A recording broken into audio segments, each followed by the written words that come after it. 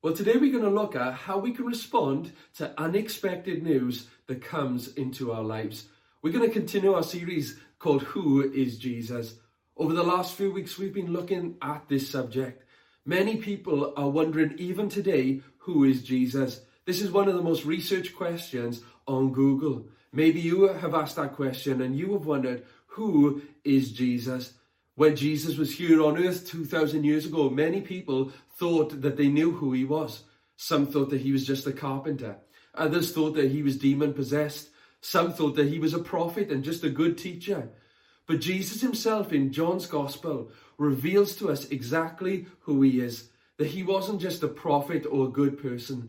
That he was the great I am. He was the Son of God, the Messiah, the living God who has come to dwell amongst us. That's who Jesus is. And Jesus makes some incredible statements. In fact, he makes 7 I am statements to let everybody know who he was. We've looked at these over the last couple of weeks, where Jesus said he is the bread of life, where he said he is the light of the world, where he is the gate or the door for the sheep. We've looked at how Jesus said that he was the great shepherd. And we've also seen how Jesus said that he is the resurrection and the life. And today we're going to look at the 6th I am statement of Jesus, where Jesus tells us that he is the way, the truth, and the life. We're going to continue looking at John's Gospel, and today we're going to be basing ourselves in, first of all, in John chapter 13, verse 36 to 38, and then John chapter 14, verse 1 to 7. This is what John 13 says. It says, Simon Peter asked, Lord, where are you going? And Jesus replied, you can't go with me now, but you will follow me later. But why can't I come now, Lord? He asked. I'm ready to die for you, Jesus answered. Die for me? I tell you the truth, Peter, before the rooster crows tomorrow morning, you will deny me 3 times that you even know me. John 14, verse 1 to 7 says this. Don't let your hearts be troubled. Trust in God and trust also in me. There is more than enough room in my Father's home. If this were not so, would I have told you that I'm going to prepare a place for you? When everything is ready, I will come and get you, so that you will always be with me where I am. And you know the way to where I am going. No, we don't know, Lord, Thomas said. We have no idea where you're going, so how can we know the way? Jesus told him, I am the way, the truth, and the life. No one can come to the Father except through me. If you had really known me, you would know who my Father is. From now on, you do know him and have seen him. There are some interesting things that are taking place here in these 2 passages. First of all, in John 13 and John 14. In John chapter 13 and verse 33 and 36, Jesus tells his disciples, his followers, these people who had given up everything to follow him because they believed he was the Messiah, the Son of God. He tells them, after 3.5 years of being with them, that he was now going to leave them, that he was going to die. It's amazing to see that Jesus tells them that although they had given up everything to follow him, they couldn't follow him any longer in this moment, that they weren't going to be able to go to the place that he was going to. And this statement that Jesus makes here makes the disciples respond in different ways. This was unexpected news, unplanned for news. They didn't expect this at all. The one they loved the most, their Savior, their Messiah, their Rabbi, he was now going to leave them, and they couldn't follow him in his death.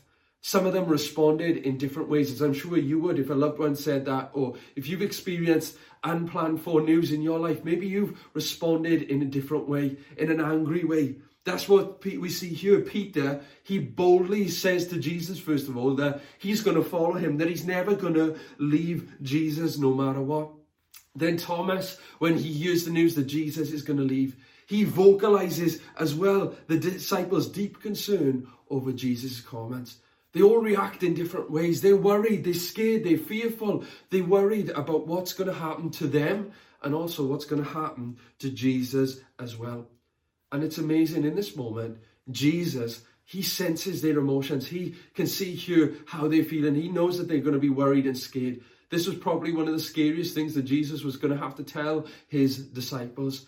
But it's amazing that Jesus comes and he comforts his disciples in this moment. And he says in John 14 verse 1, he says, don't let your hearts be troubled. You know, I really believe in this moment that there's somebody who's watching online and the Lord wants to say that to you. Don't let your heart be troubled. Maybe you've received some unexpected news. Maybe something difficult has come your way that you didn't plan for. An illness. Maybe somebody's left. Maybe you've lost a job. Maybe you're finding life difficult. Maybe you're struggling in your faith. Jesus comes to you today and says, don't let your heart be troubled today. Don't let it be troubled. Don't let the enemy or those fears or those worries fill your heart and consume your heart today. You know, the Greek word here where Jesus says that he is troubled, it actually means to agitate, to disturb, confusion, panic, uprising. We see here that the disciples, they were in great emotional distress because of this announcement that Jesus had made. They were confused. Their hearts were confused. They were disturbed. They were agitated. They were worried. They were panicking about this situation. It's interesting here that this verb that Jesus says here, don't be troubled. This word for troubled here is the same verb that Jesus used previously in John chapter 11, verse 33, when he was at Lazarus' tomb, which we looked at last time, where he also uses this word when he's preparing for his crucifixion. And also he uses this word when he's about to be betrayed by Judas as well. It's amazing here that Jesus says, don't be troubled. Now, maybe you're watching this today and you might think, well, why didn't Jesus take his own advice as well if he knew what was coming his way? You know, we know about what happened in the Garden of Gethsemane, where he was sweating drops of blood as he was about to go and die on the cross for you and for me to take our sin upon himself. You know, why didn't Jesus take his own advice? You know, does it mean that he shouldn't have taken his own advice in this moment? Not at all. Jesus here wants us to know that we will all experience troubles and difficulties in our life. As he says in John chapter 16, verse 33, he said, in this world you will have troubles and have difficulties. You know, being a follower of Jesus doesn't mean that we don't have to worry, that we don't get afraid, that sometimes we feel like our emotions are overtaking us. Jesus isn't saying that here. But what he is saying is that in those difficult moments, in those hard moments, that a person who is under the grace of God doesn't have to be afraid, doesn't have to be consumed by this. The storms of life won't beat us and they won't destroy us. Those difficulties that we don't plan for, that unexpected news that we don't expect to hear, it doesn't have to consume us and fill our lives and destroy our lives. Jesus is teaching the disciples here that, you know, you won't go through life without feeling that going on an emotional roller coaster at one point or another. But Jesus says here, when our hearts and our souls and our minds are consumed with fears, with anxieties, when we're troubled, instead of focusing on that, instead of trusting ourselves, we can trust our emotions and our lives to God. We can place our lives in God's hand, even as Jesus did in his darkest hour, in that Garden of Gethsemane, where he was totally overwhelmed by what was about to happen to him. He said, Father, if you are willing, take this cup away from me, but not my will, your will be done. Jesus trusted his heavenly Father. And he wants to remind us in those times where we feel confused, in those times where we feel like the storms of life have come our way, where we're troubled, where we're finding life difficult, we can trust our lives to Jesus. We can put our trust in him. And there are a few things that Jesus encourages the disciples to do in this moment when they receive this news, when they're shocked, when they're overwhelmed, when they're confused, when they're worried. The first thing that Jesus encourages them to do is to have faith. Verse 1 there says of John chapter 14, don't let your hearts be troubled. You believe in God, believe also in me. And you know, I believe the Lord wants to encourage us today.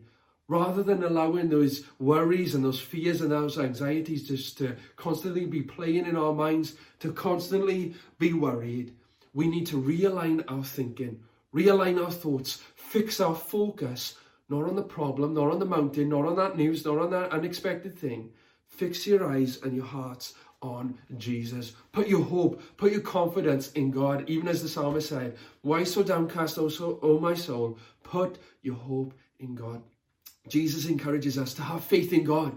We might not know why it's happening. We might not know and understand why we have to go through this. But we can trust in our God. Our God is a God who we can trust in. You know what I've discovered is faith is a journey and not a one-time act. You know, it's something that we constantly have to do. There'll be times where we feel like, we don't want to, we don't understand what God is doing. There'll be times where we feel like abandoning our faith. It's not a one-time act. But Jesus encourages his disciples here that although they received this bad news, although Jesus was going to have to die, trust in God. God knows what he's doing. He has a plan. He has a purpose. And I believe God wants to remind us of that today. Trust in God. Put your hope in God. Surrender to him. You know, Hebrews 11 verse 1 says this about faith. It says, faith is confidence in what we hope for and assurance about what we do not see. We might not understand why we're going through that difficulty, but there is a plan and a purpose for it. God is doing something in our lives. He works all things together for our good and for his glory, for us who love him. So the Lord wants to remind us, if you've had some unexpected news, if an unexpected storm and difficulty has come your way, keep trusting in God. Keep placing your faith in the Lord. Secondly, we see here that in this moment, Jesus, he doesn't just leave his disciples worry and panic about this situation and about this news and about what's going to happen, about the future. But Jesus actually comforts his disciples. He reminds them that there is hope, that although he's going to die, he will rise again. And Jesus is doing something. He's preparing a place for them. Verse 2 of John 14. There is more than enough room in my Father's home. If this were not so, would I have told you that I'm going to prepare a place for you? Jesus wanted to remind his disciples here in this moment that his departure had a purpose.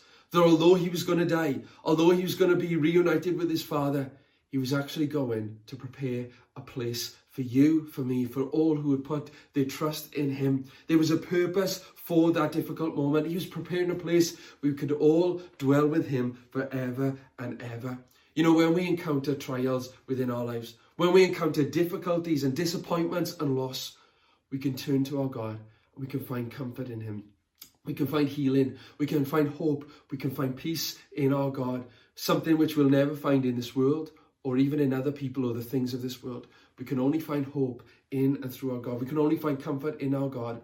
He is the God of all comfort. And I want to encourage you today to put your hope in him. Know that he is there in this moment. He is there to comfort you. He is with you. And thirdly, we see here that after receiving this news, Jesus, not only does he tell them to keep trusting in him, not only does he come and comfort them and says, look, there's a purpose to all of this and why I have to leave. But Jesus here, he strengthens them with his promise. I'm so glad that our God is a promise-giving God and a promise-keeping God as well. Jesus reminds his disciples that this stressful moment, this difficult moment, it's only temporary. And I think sometimes we need to remember that the storms of life which come our way, they only last for a moment. Those storms will pass away. You know, we've had many storms, even over this past year, physical storms. You know, I've had tiles blown off my roof. I've had my fence come down a few times in my house. You know, that's happened this past year. But you know, the good thing is that the storm passed after a day or two. And just like physical storms will pass, natural storms will pass, so will spiritual storms as well. So will the difficulties that come our way. They'll only happen for a season. And God won't allow us to be consumed by them or defeated by them. But God will bring us through that. And the way that he strengthens us to keep trusting in him, the way he strengthens us in those difficult moments is through his promises. That our God is a promise-keeping God and he's a God who fulfills his promises. He says that although it's going to be difficult, that there's going to be joy that will come out of this moment of weeping. That although he's going to die, 3 days later he's going to rise again. And he's going to make a way for all to put his trust in him. All to put their trust in him. And Jesus encourages them with this. You know, even after receiving this promise, they're still a little bit distressed, these disciples. They're still worried about what's going on. And Thomas here, he expresses his confusion. And he says this in verse 5. He says, Lord, we don't know where you are going. So how can we know the way? And then Jesus responds by letting us know once again who he is. Jesus wants you to know who he is as well. Verse 6 of John chapter 14. I am the way, the truth, and the life. No one comes to the Father except through me. Jesus wants to remind us once again that he is the great I am, and he is the only way to salvation. He is the way to the Father. He is the way to eternal life, the only way, the one true way. He is the truth. We can trust in him. While we're living in a world where many people are looking for real truth, there is only one real truth. That is Jesus Christ. He is the same yesterday, today, and forever. He never changes. He's faithful. He is good. He is sure. We can trust in Jesus. And he's also the life as well. If you are looking for real life, you won't find it in the things of this world. Real life, lasting life, eternal life is only found through Jesus. And he's come to make that way possible. Jesus wants us to know that he brings authentic, abundant life, that he is the way to eternal life, and that he is the truth in which we can build our lives upon. And so as we come to a conclusion of this message today, have you received some unexpected news? Has a difficulty come in your life which you didn't plan for? Are you going through a tough time right now? Do you know which way to go? Are you confused about what's happening? I want to encourage you to turn to Jesus, for he is the way, the truth, and the life. You can trust in him. Whenever we experience hardships and fear, we must place our faith in Jesus. And we must allow his promises to encourage us, to bring us through those difficult times, to help us when our hearts are troubled, knowing that he says that we don't have to be troubled. Don't let your hearts be troubled. Believe in the Father, but also believe in me. And so I want to encourage you today. Call upon Jesus. Put your trust in Jesus, and he will help you. If you're feeling overwhelmed right now, he will help you, because he is the way, the truth, and the life. Amen. Well, I'd like to give you an opportunity to respond to this message today. Maybe you're watching this and you don't know Jesus as your Lord and Saviour, but you'd like to today. You've heard that he is the way to eternal life. He is the ultimate truth, and that he is the life. He has come to bring us abundant life right here and right now, and also to give us that free gift of eternal life. He did that because of his love for you. He made that way possible by dying on the cross and taking the punishment for your sin and my sin so we could be forgiven. He rose again, and we also can know that when we die, we'll rise again as well. We'll spend all of eternity in heaven with him. It's not about being good people or doing good things. It's simply by believing in Jesus. He is the way, the truth, and the life. And today I'd like to give you that opportunity to accept Jesus, to know Jesus as your Lord and as your Saviour. In a moment, I'm going to say a prayer, and I'd love for you to repeat the words of this prayer after me. I'd love to include you in this prayer. The words are going to be on the screen. And if today you want to know Jesus as your Lord and Saviour, please repeat these words after me. Mean it in your heart, and today you can know him. Even if you're recommitting your life, please say this prayer today, and Jesus will come into your life and be your Lord and Saviour. Amen. Let's pray together. Please repeat these words after me. If you're asking Jesus Christ into your life for the first time, or you're recommitting your life to him today. Dear Jesus, today I surrender. I ask that you would forgive me of my sins. Wash me clean. I ask that you would save me. I believe you died on the cross and rose again. Today I choose to follow you and ask that you would be my Lord and Saviour. Thank you for the fresh start I now have in you. In Jesus' name, amen. Amen. Well, if you've said that prayer today, know that your eternity is secure. That Jesus Christ has come into your life. The old life is gone. The new life has come. You're now a follower of Jesus. I'm celebrating with you today. And as a church, we are celebrating with you. We'd love to know about this decision that you've made as well, so we can begin to help you take your next steps in your new journey of following Jesus. In a moment, there's going to be a link that will pop up in the comment section on whatever platform you're watching this on. It's going to be a link to our website, gatewaychurchcamry.co.uk/knowgod. Please click on that link if you said that prayer today. On that page, there's going to be a little bit more information about the decision that you've just made. And at the bottom of that page, there is a form. I'd like to ask you to please fill out that form and send it in to us, just so that I can introduce myself to you, we can introduce ourselves to you as a church, and we can just send you a few things just to help you take those next steps. But please know it's the best decision that you've ever made, that you know Jesus. He is the way and the truth and the life, and your eternity is secure today. Amen.